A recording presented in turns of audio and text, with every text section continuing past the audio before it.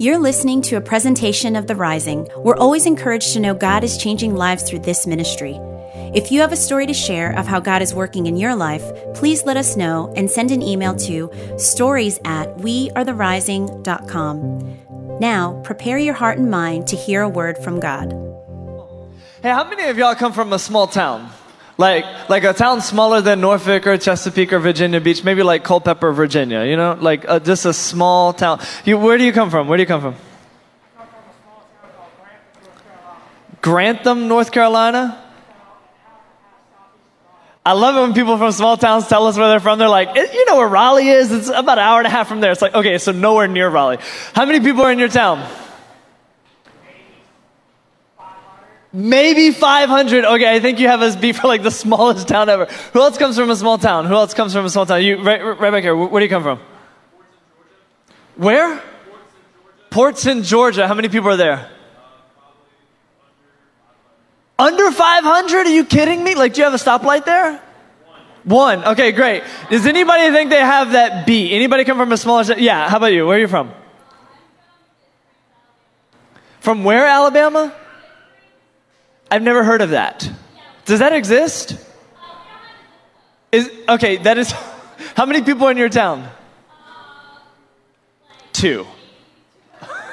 Maybe 250. All right, and where is it? Where is it near?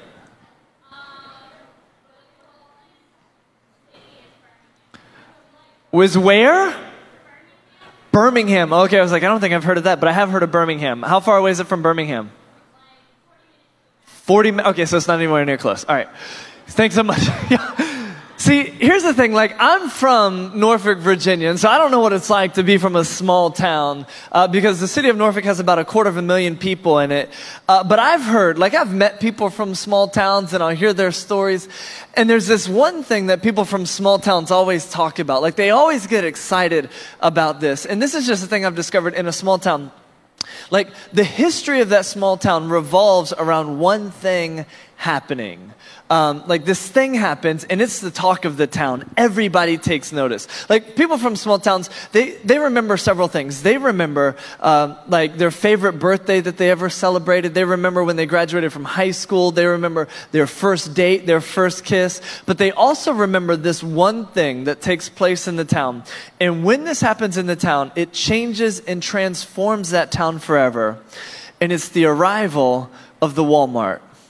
Like, everyone from a small town always talks about the day that the Walmart came, right? Like, when there's news that the Walmart is coming, that's all the town talks about for like months and months and months. And people are like, hey, have you heard the Walmart is coming? And they're like, oh yeah, I heard about that like months ago. And like, for real, you heard about it a month? And then people drive past the construction of the Walmart, like while it's being constructed. And it's almost like in a small town, time isn't measured with BC or AD, but it's BW and AW, right? Like before the Walmart, life was this way. But then the Walmart came and life was this. And it's like all people can ever talk about in a small town. Like, this town takes notice. And then when the Walmart gets here, the conversation is always, hey, what do you want to do tonight? I don't know. Let's go hang out at the Walmart. Right? Like, this is what people do in small towns too. It's like, hey, do you want to go out with me? Yeah, sure. Where do you want to go on a date? How about the Walmart? Like, this is the center of people's lives in a small town. It's all about the Walmart. And so it's hard for me to understand that because, like I said, I'm from Norfolk, Virginia. But I think I can relate in a little way in that maybe a year or so ago, we got word that IKEA was coming here to Norfolk, right? Like, for me, when I heard that there was an IKEA coming to Norfolk, I almost lost my stuff. Like, I was so excited because IKEA, for those of you who don't know, IKEA is like the Disney World for Swedish furniture, right? Like, if you are an adult, you owe it to yourself to spend a full day in IKEA. It is so amazing. But I heard that IKEA was coming to town, and like the news wrote about it. It was this big thing. It was all over the interwebs. And when people found out that IKEA was coming to town, like, my news feed on Facebook blew up. People were losing their mind that they were going to finally be able to get Swedish meatballs in the vicinity of just driving to like just a few minutes, right? So there was just this thing about IKEA that when we heard it was coming, man, people I knew got super excited. And I started thinking about that in a small town, when people hear that the Walmart is coming to town, we're getting a Walmart, this is going to be so awesome.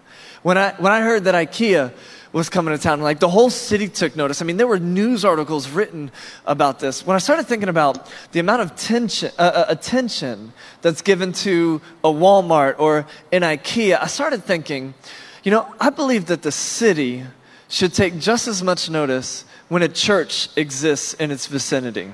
Like when the church exists in a city, that city should take notice. That city, watch himself, that city should be on alert and take notice. The reason is because the church is a move of God that transforms everything. See, I think though, when you think about the church today and the amount of attention that a city or that the people in a city take note to a church, they don't really take notice like they do for a Walmart or an IKEA. The reason is because what we've done with the church in this day and age is we've made it this place for the saved, sanctified saints of God to sit on a Sunday, and it becomes a social club. Like for so many people, that's what the church is. It's this social club, this country club filled with Christians. But I believe that the church should be a great move of God that the city takes notice of. That when a church exists in a city, that city should get better. People should take notice and say, I am so glad that church exists in my city because there's this revolution that's taking place here. But what we've done is we've made the church into something that it's not. And what I want to do throughout this series, we've been in the series called Until Jesus Runs This Town. We're in the third week of this series, and what we've been trying to do is recapture what it means to be the church. Because you and I have all been taught a lie about the church. And it goes like this. This is the building. This is the steeple. Open the doors. Wiggle your fingers. Yeah. See all the people. But the truth is, this is the building. You don't need a steeple. Open the doors, and there's the church. Because the church is a gathering of people who've come together saying, we are on a mission, which is the definition of a movement. See, the church was first designed to be a movement of God. This revolutionary thing that when it existed in a city, people took notice and they said, what's going on here? I want to be a part of that. And so what we've been trying to do throughout this series is recapture what it means to be the move of God. Because I don't know about you, but I am not satisfied with us being a country club for Christians who sit in seats on Sunday morning. But I want to be a move of God in this city that transforms things, that makes a difference, that sees people's lives revolutionized and changed forever. That's what I want to be a part of. So, if we're going to be this move of God in our city, if we're going to be this gathering of people who are on a mission that people take notice of, I believe that we need to recapture some things that we've lost. And so what I want to do is I want to look back at the church 2,000 years ago when it first launched as a movement and see what did they do then so that we can reclaim some of those things now. Because I believe if we want to see God move in our midst like they saw back then we need to do some of the things that they did. And so what I want to do is I want to take us back 2,000 years ago and see how these Christians lived. Because you and I, we're here today because of their faith then and there. We're here today because they lived out this faith in such a way that the movement launched itself all the way to where we are today. And now it's our turn. And the question is, will we rise up to meet with these Christians of ages ago, to live out this faith that we believe, so that we can see a transformation take place in this city? Or will we simply sit stagnant, pat ourselves on the back, and feel good about ourselves? And so 2,000 years ago, here's what happened. Jesus was a real person who really lived about 6,000 miles away in ancient Israel. Israel at the time, it was ruled by the Roman regime. And we know that Jesus really lived. He was a historical person. There's historical evidence that he really lived. So it's not a question as to whether or not did Jesus live. But the question is, who was Jesus? Because Jesus claimed to be something. See, Jesus said that he was the Son of God. And he showed that he was the Son of God through the miracles that he performed. But there was something else to his message that was really controversial and really subversive. See, one of the things that Jesus said was that he came to bring a whole nother kingdom. Like a whole new way of living. And because he was talking about this new kingdom, this kingdom of heaven that's come down here to earth, and there's this whole new way that you and I can live, some of the people in the Roman government and some of the people of the day didn't like that, because it was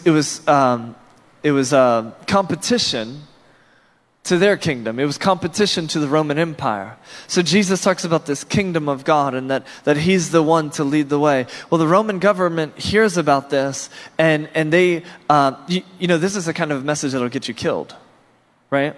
The Roman government hears that Jesus has come to bring this new kingdom, and they're like, wait, there's already a kingdom established, and it's ours.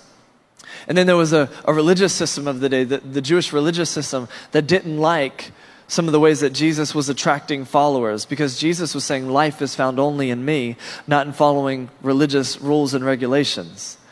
And the Jewish system, the Jewish leaders, they didn't like that, because that's where their power was. Follow the rules, do the regulations, and you'll be good with God. Jesus says, no, you already are good with God, and I've come to let you know. And so Jesus preaches this message of inclusion and love and grace and hope in this whole new kingdom that you and I get to be a part of. And it's subversive. And ultimately, it's a message that got him killed. See, Jesus even said that, here's what's going to happen. I'm going to be arrested and betrayed and crucified, but I don't want you to be mistaken. When I'm crucified, when I'm hanging on that cross on that hill, you may be sad thinking they're taking his life, but I want to let you know I'm laying my life down. He said, nobody takes my life, but I'm going to lay my life down, because 3 days later, I'm going to pick it back up again. Here's how Jesus said it during his ministry. John chapter 10, verse 17, the reason my Father loves me is that I lay down my life, only to take it up again. No one takes it from me, but I lay down my life on my own accord. I have authority to lay it down and authority to take it up again. This command I received from my Father. What Jesus was explaining is, listen, the reason why I came and I started this 3-year-long ministry is so that I could ultimately go to the cross, because I've come to live a perfect life, a life you can't live.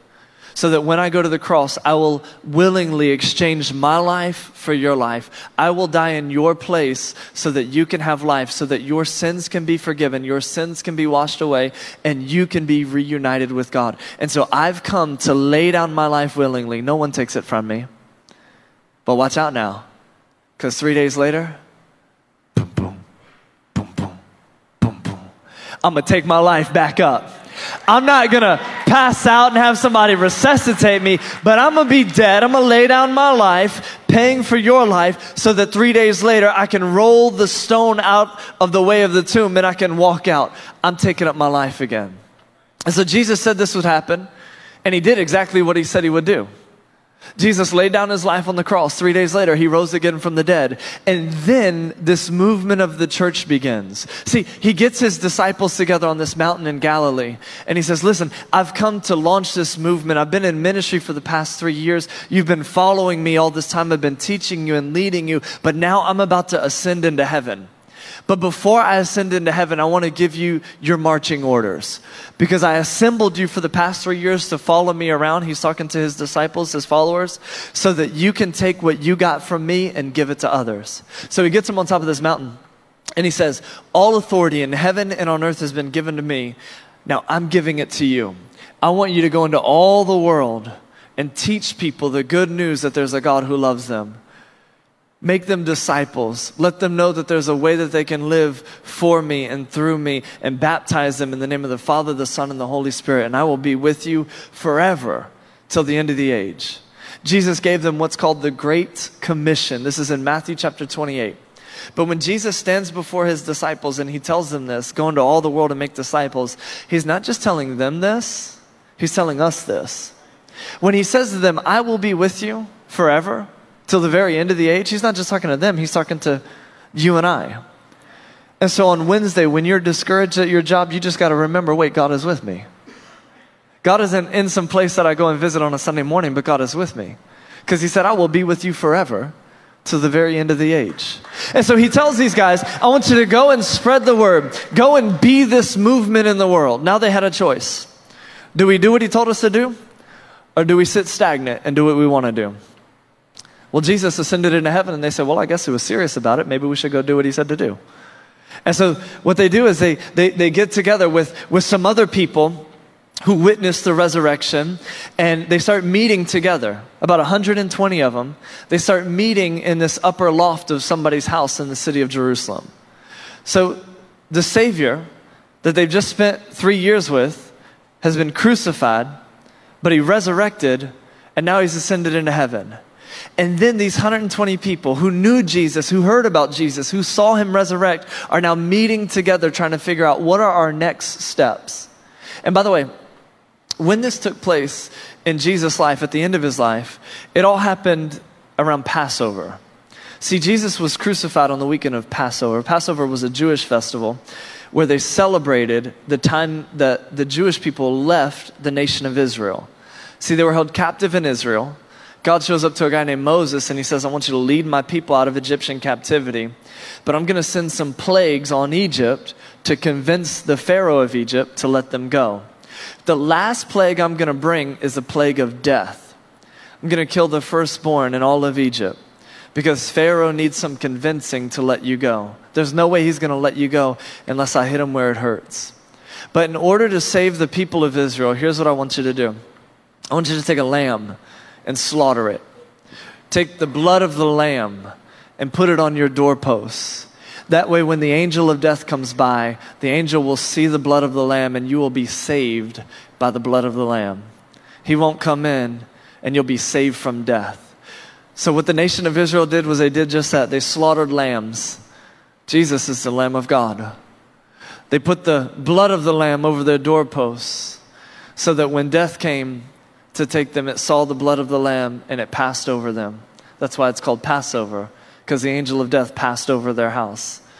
In the same way, Jesus became the Lamb of God who was sacrificed for you and I so that we are saved by the blood of the lamb, and he saves us from death so that we can experience true life. So it's during the Passover that all these people gather into the city of Jerusalem. Pilgrims from all over, thousands of people gather into the city of Jerusalem to celebrate Passover. And it's at this time that Jesus is crucified. And this is something that's going on right then and there, right? And so for people in Jerusalem, like they heard about Jesus. They know about this guy named Jesus. See, when we talk about it, it's this thing that happened way back then there. But for them, they're like, oh yeah, there's the hill right over there. Like that's the hill right up there that he's been crucified on. Like they could see it. It was right there. And then when you talk about where he was buried, I mean, these were people who like, yeah, so he was crucified on that hill just right over there, like just a couple miles away. We can see it. And then he was taken down off the cross and he was buried in this tomb over here. Like it's right over here. I could take you to it. Like for them in the city of Jerusalem during Passover, this was something they had seen. They saw Jesus crucified. They saw him buried. Thousands of people heard about this Jesus who gave his life. And then what happens is about 50 days later is the day of Pentecost. This is the Jewish festival where the Jews celebrated the receiving of the law. So what happens is Moses leads Israel out of Egyptian captivity and he brings them to Mount Sinai. It's on Mount Sinai that God gives them the law, the first 5 books of the Bible, the Torah. And this is called Pentecost. Well, what would happen during Jesus' day is people would show up to Jerusalem, thousands of people as pilgrims, to celebrate Passover. And then they'd stay in Jerusalem for about 50 days to celebrate Pentecost. And this is where we pick up in the story with these early Christians. See, Jesus was just crucified. He's ascended to heaven. And now they're meeting in this upper loft of a house. And Pentecost is coming. And it's on the day of Pentecost. Again, thousands of people from all over the world are in Jerusalem celebrating these festivals. It's on the day of Pentecost that God pours out his Spirit on these believers in this room. And they get this boldness, this courage, this energy. And they go out into the city and start telling people about Jesus. They start telling people about how much he loves them and cares for them. And then their ringleader, Peter, he gets up in front of thousands of people and he preaches this sermon. And he's telling them about this Jesus who like just a couple months ago, you remember a couple months ago over on that hill over there? That Jesus, he was crucified on the cross. You guys saw it. You remember? Yeah, just a couple months ago. And then he was buried. But here's the thing. You probably heard rumors of his resurrection. They're true. We've seen him. We saw him resurrected. And if somebody was like, hey, how do you know he resurrected? Peter would be like, I know. Because like I saw him die. And then like 3 days later, he was having breakfast with me. It was the craziest thing, right? Like I saw him die. Are you sure about that? Give me the evidence that Jesus resurrected. Okay, I saw him die, and then we're having fish the next day, right? Like this was the evidence for Peter. He had seen it. He had experienced it. And so he's telling all these people in the city of Jerusalem, thousands and thousands of people, just a couple months ago you saw Jesus crucified? Let me tell you, he rose again from the dead. And we've seen it. We've witnessed it. And then he says this in Acts chapter 2, verse 22. Fellow Israelites, listen to this. Jesus of Nazareth was a man accredited by God to you by miracles, wonders, and signs, which God did among you through him, as you yourselves know. Again, you all know this. This is what he's telling the crowd. You've seen the miracles. You've seen how he's interacted with people. You heard about the crucifixion. You can see the hill. It's right over there. You saw this. You know this. Jesus came from God. Verse 23, this man was handed over to you by God's deliberate plan and foreknowledge, and you, with the help of wicked men, put him to death by nailing him to the cross. But God raised him from the dead, freeing him from the agony of death, because it was impossible for death to keep its hold on him. Therefore, let all Israel be assured of this. God has made this Jesus, whom you crucified, both Lord and Messiah. So what happens is Peter stands up in front of thousands of people who are there for Passover. Some of them might have even been in the crowd that shouted, "Crucify him," to Jesus. They had a hand in seeing Jesus crucified. And Peter says, listen, the guy who was here with us just like a couple months ago, he was God in the flesh. And you killed him. And the people are like, oh, snap. Dang, yeah, I was here when all that happened, and I thought he was there were people shouting, and I was like, yeah, crucify him, and I just joined in with the crowd. I didn't really know what was, I guess, oops. Right? Like this is the reaction of the people. Peter says, Jesus was the Son of God who came to deliver us from our sins. You heard about the miracles, you saw him, you knew him, but you had a hand in killing him. And that's a message for each and every one of us. When Jesus went to the cross, it wasn't because a mob of people forced him to go to the cross. Remember, he said, I lay down my life willingly. When he was nailed to the cross, it wasn't the nails that held him to the cross, but it was your sin and my sin that held him to the cross. The reason Jesus went to the cross is because he thought about you. It's because he thought about me. And he knew that if he didn't lay down his life in our place, then we would be forever separated from God. And so Jesus went to the cross willingly, and it wasn't the nails that held him to the cross, it was your sin and my sin. And this is essentially what Peter says to the people, that our sin drove Jesus to the cross. We are the ones who killed him. And then the people hear that, and it's like, oh, well, what do we do now? And this is exactly what they say in response to that. Acts chapter 2, verse 37, when the people heard this, they were cut to the heart and said to Peter and the other apostles, brothers, what shall we do? They were cut to the heart. They were convicted. By the way, there's a difference between conviction and guilt. Conviction leads to change. Guilt leads to shame. Like, God's design is not for you to feel guilty because he never wants you to feel ashamed. God comes to bring you life and to get rid of everything that shames you. But God's desire is that we would be convicted to the point where we would change. And that's what happens with these people. They are convicted. They're cut to the heart. And they say, what do we do now? You're right, Peter. We saw this Jesus. He was right over there. We walked with him. We heard about the miracles. We saw him with our own eyes. We heard about the resurrection. What do we do now? How do we make up for this? What's our response? And here's what Peter says to the crowd, Acts 2:38, repent and be baptized, every one of you, in the name of Jesus Christ for the forgiveness of your sins, and you'll receive the gift of the Holy Spirit. And this promise is for you and your children and for all who are far off, for all whom the Lord our God will call. And with many other words, he warned them and he pleaded with them, save yourselves from this corrupt generation. And those who accepted his message were baptized, and about 3,000 were added to their number daily. They say, what do we need to do about this? And Peter says, repent, because they already believe. Hey, we believe this message. We believe that Jesus was who you say he was. We believe that Jesus was the Son of God who died on the cross and rose again from the dead. What do we need to do with this belief? And Peter says, repent. The word repent means to turn around. And so you're going your own way, you repent, you turn around and you go God's way. You say, I'm not going to follow my way, I'm going to follow God's way. I'm not going to be the leader of my life anymore. I'm going to make Jesus the leader of my life. He said, repent and be baptized. Be immersed in the water, because when we're immersed, the scriptures teach that our old self is buried and our new self comes up. We're a brand new creation. And he explains what happens in baptism. What you just saw earlier, when those 5 people got baptized, here's what happened. Repent and be baptized, every one of you, in the name of Jesus Christ. He explains why. For the forgiveness of your sins, and you'll receive the gift of the Holy Spirit.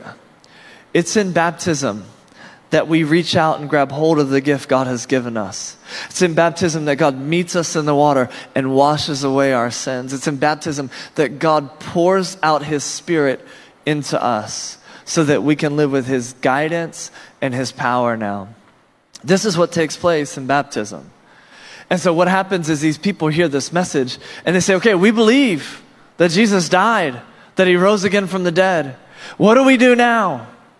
Make him the leader of your life and be baptized. And when this happens, your sins will be forgiven and God's Spirit will come to live inside of you, ultimately leading you and guiding you to live out and experience true life. And it says that day, 3,000 people heard Peter's message, and the church grew from 120 people to 3,000 people that day.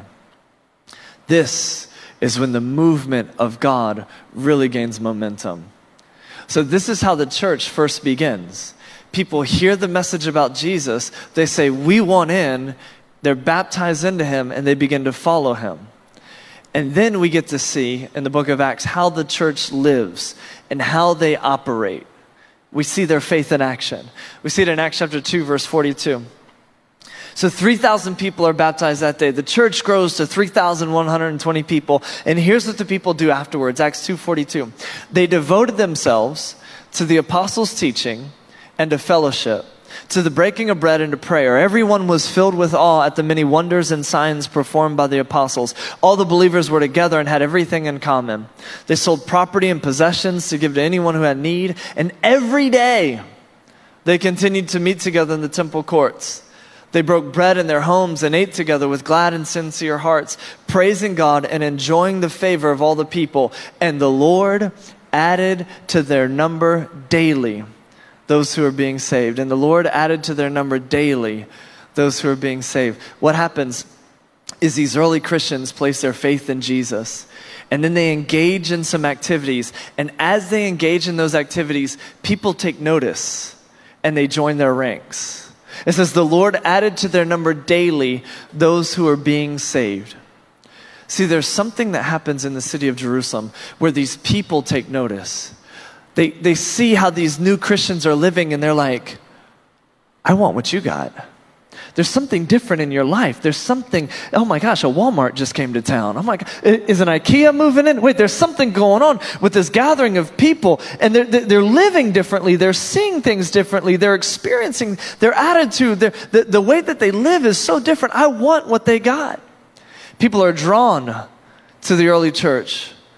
And it said the Lord added to their number daily those who are being saved. You know, I think there's something in the way that they live. I think that there's something in this passage that we can learn from. I think there's something that if we just analyze it for a moment, we'll see.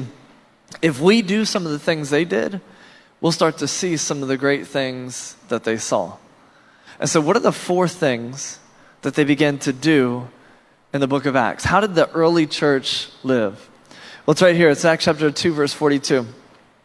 They devoted themselves to these 4 things: the apostles' teaching, to fellowship, to the breaking of bread, and to prayer. And so the 4 things that they engaged in were these things. They devoted themselves, number 1, to the word, number 2, to community, number 3, to communion, and finally they devoted themselves to prayer. So it says they devoted themselves to 4 things: the word, community, communion, and prayer. I just want to take a moment to go into each one of these to see how do we live this out in our own life. First, it says they devoted themselves to the apostles' teaching, to the word of God. See, back then, they didn't have the scriptures like we do. They didn't have a hard copy of the Bible. They didn't have a Bible app that they could open up and read along with. So what they had to do was they had to gather together to listen to the apostles teach the Word of God. The first thing they did was they devoted themselves to the Word of God. They said, God's Word is going to be a priority in my life. That's what devoted means. They committed themselves to the Word of God. We're going to live out what God says in His Word. We grew up in culture, we grew up in society, we grew up in a family learning this, operating this way. This is how my friends do things. But wait. I just made Jesus the leader of my life, and so I'm going to devote myself, commit myself to His Word. And so if His Word says it, I'm going to live it. I know I was raised this way, but God's Word says this. I know culture says this, but God's Word says it. They devoted themselves to the Word of God. They said, this is going to be my standard that I live from. They devoted themselves to the apostles' teaching. This is the equivalent, too, of the sermon. Right? They got together and they said, I'm going to hear what the man of God has to say for my life. You know, when I get up here to preach like this, I don't get up here just to give you a TED Talk. Right? Like this isn't just some inspirational, motivational speech that I should take on the road and give in high school auditoriums. But I get up here to bring God's Word to you. Now, there's nothing special about me. I mean, I'm a person just like you. The only difference is God has called me to lead this church. And so when I get up here, or when anybody stands on this platform to preach to you, what they're doing is they're preaching the Word of God to you, not just giving nice suggestions. You know, I think sometimes we fail to see some traction in our life because we view the Word of God that's presented to us as a nice suggestion. Maybe if you have time, if you think about it, you should try and implement this in your life. Like that's how we hear it. Well, maybe I'll get around to it. Pastor, that was a great sermon. That was really nice. Not going to do anything with it, but it was really nice. See, when I get up here to preach to you, I'm bringing the Word of God directly to you. And it's for you to take and receive and begin to live it out. Right? It's to live it out because you're not changed by the word that you hear. You're changed by the word that you do. And so what happened with the early Christians is they devoted themselves to the apostles' teaching. They said, what's being said and how do I live that out? Over and over again, I'll talk with people and they'll say, Pastor, I need to meet with you. What do you need to meet about? Having trouble in my marriage. Okay, you don't need to meet with me. Just do what I preached on already. Pastor, I need to meet with you. What do you need to meet with me about? Well, I just need direction. You don't need to meet with me. Just do what I preach about on Sunday. Because I'm going to say to you in a meeting at Starbucks the exact same thing I'm going to say to you on stage. Just do that. And this isn't me being impersonal. It's just I'm just going to say the same thing. Like I'm not that deep, right? I'm not that clever. Like everything I have in me, I'm giving to you on stage. That's it, right? So if we meet over a latte, sure, I'd love it if you bought me a coffee. But I'm just going to say the same thing. And so it's not the word that we hear that changes us, it's the word that we do. And so for these early Christians, they devoted themselves to the apostles' teaching. They just said, we're going to do what they say. We're going to live our life with the Word of God as our authority. And so they live it out. Not only do they devote themselves to the apostles' teaching, but the second thing is this, they commit to community. They commit to community. It says fellowship in here. I don't use the word fellowship because fellowship is a real churchy word. I don't like it. But in the Bible it says fellowship. But they devote themselves to community. And so they get together as community and they say it's important for us to be together. It's important for us to spend time with one another. And you know, there was a time about 2,000 years ago where some Christians didn't think they needed to get together. Like when it came time to meeting together as the church, there were some Christians 2,000 years ago who felt like it shouldn't be that much of a priority. I mean, that was them then there. I mean, all of us make it a priority. But back then, there were some Christians who didn't make it a priority. And here's what Paul said to some Christians through the book of Hebrews. He said, and let us consider how we may spur one another on toward love and good deeds, not giving up meeting together as some are in the habit of doing, but encouraging one another, and all the more as you see the day approaching. See, back then, there were some Christians who were like, maybe I'll go to church. Can you believe that? That people would actually say that? It happened back then. Back then, there were some people who were like, maybe I'll make it. Maybe if my plans don't get in the way. Maybe if I don't have any other obligations, I'll go. And Paul writes to these Christians and he says, let's not stop meeting together as some are in the habit of doing. Some people are like, I might not go to church. He said, no.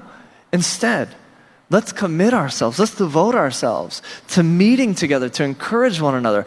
And all the more as we see the day approaching. When he says that, he's talking about the day that Jesus is going to return. You and I are now closer to Jesus' return than they were back then. And Paul said we should make it so much a priority, so much of a commitment to be together, to meet together, to encourage one another, to spur one another on. Because we're closer now to Jesus returning than we've ever been. But even now, I saw this study that says that the average Christian goes to church once every 6 weeks. For some churches, it's once every 4 weeks. It's once a month. Like, do you understand what we have available to us? Do you understand just how great it is to be a part of this movement? I mean, listen, if you didn't make it today, just think about all that you would have missed out on. You would have missed out on celebrating this charity water walk that we did yesterday, where we raised $5,500 to give to people who don't have clean water. You would have missed out on that video and that celebration. You would have missed out being a part of that. You would have missed out seeing 5 people get baptized, giving their lives to Christ. If you didn't make it, you would have missed it. What? Why wouldn't you be a part of this? So you can go to breakfast at IHOP? Really? Is that what it is? The pancakes aren't that great. What else do you have going on a Sunday morning that's better than this? How awesome is it, man, that we get to be a part of this? How great that we get to be a move of God. But here's the thing, we will not be a move of God in this city until we make Sunday morning a priority in our life. Because it's in Sunday morning that you're going to hopefully get inspired. You're going to get encouraged. You're going to get reminded about why we do what we do. You're going to be in a place where you're going to be reminded about what's most important. And listen, the reason why we come to church is not because God is checking attendance. It's not an obligation. It's not, well, I have to. It's, I get to. And I don't know about you, man, but I need this. Like, I need this in my life. I need to gather with a group of people and sing to the God who sits on the throne, because I need to be reminded I'm not the one who sits on the throne, but He is. And as I gather with a group of people, I can be reminded of that. I can be reminded of songs like You Say, and I can be reminded of the truth of I am who God says I am and not what society says I am, not what the voices inside my head say I am. I'm just reminded of that. I need that. I need a time to be poured into, for the Word of God to be broken down for me so that I can get that and begin to apply it in my life. I need that in my life. I don't know about you, but I need it. I need a time where I can celebrate communion and remember the grace that Jesus gave me on the cross. I need a time to remember that. And so they devoted themselves to the apostles' teaching. They devoted themselves to the community. And then third, they devoted themselves to communion. Communion is something we're actually going to celebrate in a moment, where members from our VIP team are going to come and they're going to pass out trays. And in those trays are stacks of cups. The bottom cup has a piece of bread. It reminds us of Jesus' body that was broken for us. And the top cup has some juice. It reminds us of His blood that was shed for us. But for them, they committed to communion. They committed to getting together and remembering the sacrifice Jesus made for them. You know, Jesus gave us communion as an object lesson, actually. It was in His last meal with His disciples. He sat down with them and He broke some bread and He said, hey, every time you break bread, I want you to remember my body that's broken for you. And then he took some wine. He said, every time you drink wine, I want you to remember my blood that's shed for you so that you can have forgiveness.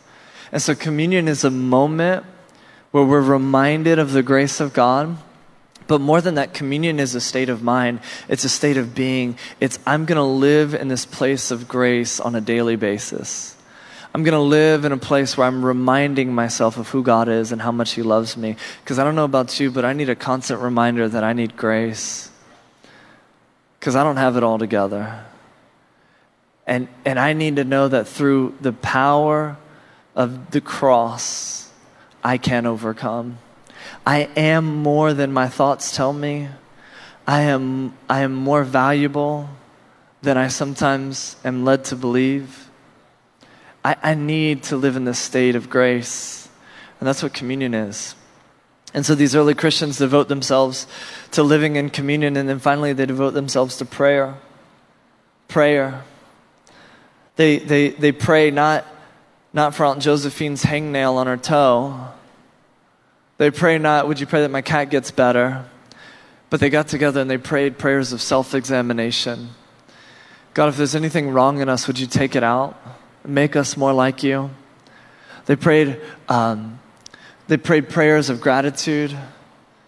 God, thank you so much for all that you've given us. Thank you so much for the way you've poured out blessings. When you start to pray a prayer of gratitude, it changes your perspective in life. You'll start to love the job that you hate. You'll start to love the wife you've taken for granted. You'll start to love your kids even more and see them as the blessing that they are. When you pray a prayer of gratitude, God, thank you that everything is a gift. They pray prayers of gratitude. They pray bold prayers. God, would you do even greater things in my life? I don't want to just settle, but I want to live for something greater. They began to pray bold prayers. And then finally, they prayed prayers for God to make opportunities available to them to share the word with other people. Because what we see is it says that God added to their number daily those who are being saved. I really believe that if God is going to work in our midst as the movement that he's called us to be, we need to commit to these four things: the word of God, the community, communion, and prayer. What would it look like in your life if you said, God, I'm going to make your word a priority. I'm going to make this gathering a priority. I'm going to make living in a state of constant communion a priority, and I'm going to pray like you really exist. What would your life look like if you embraced these things? You devoted yourselves to these things. You committed yourself to these things. This is how these early Christians lived. And then what happened was this guy named Paul, who made it his life mission to kill Christians. He became a Christian. He met the resurrected Jesus. He became a Christian, and then he said, I'm going to start churches all over the known world. So he started starting churches all over the place. He traveled all over the place telling them about Jesus, and churches started popping up all over, and people started living this way, devoting themselves to the word, to community, to communion, and to prayer. And there were like these little movements sparking all over the place in all these different cities. And then he goes to this place called Thessalonica. And this brings me to the passage I really want to take you to, Acts chapter 17, verse 6. They go to this place, Thessalonica, and some of the people there hear that these Christians are in town. And they say, you know, they've been causing a movement, a stir all over the known world, but here they are in our backyard, and we don't want this in our town. And so they go to where they hear Paul is staying, but Paul isn't there. And here's what Acts 17:6 says. When they could not find them, they dragged Jason and some of the brothers before the city authorities, shouting, "These men who have turned the world upside down have come here also." These men who have turned the world upside down have come here also. See, there's this movement of the church that sparked in Jerusalem. People were devoting themselves to the word, to community, to communion, and to prayer. And then it's just kind of spread from city to city, town to town. And here they are now in our city. They take notice. They realize where they've been and that they've come here now. They say, these men who have turned the whole world upside down. Not who sat in social country clubs. Not who gathered just to feel good about themselves. These people who have turned the whole world upside down have arrived in our city now. And we got to do something about it. I just believe that when a church exists in a city, that city should take notice. I believe that a church should be an organization that turns a city upside down, that turns a world upside down. But here's the thing, and here's my main point, and you know this is my main point, and you know I'm about to close because the band is up here, and I'm about to close. Here we go. My main point is this. The church cannot be a movement of God until you become a movement of God. The church cannot become a movement of God until you become a movement of God, because the church is a group of people, a gathering of people who have gotten together and say, our lives have been forever changed and we want to bring this transformation onto other people. And so it starts with you. It starts with me. They go to Jason's house and they say, these people who have turned the whole world upside down have come here also. And so the question I want to ask you this morning is, are you that person?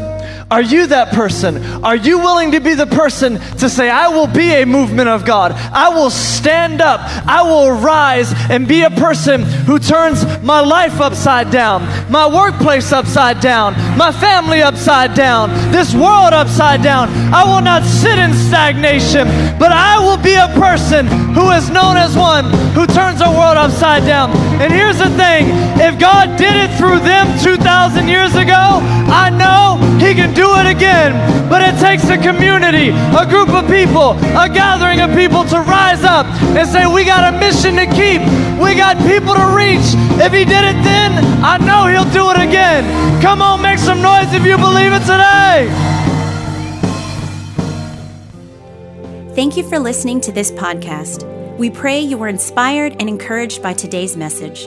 If you'd like to support this ministry financially, sign up to serve on a team, join a group, or just find out more information on The Rising, visit us at wearetherising.com.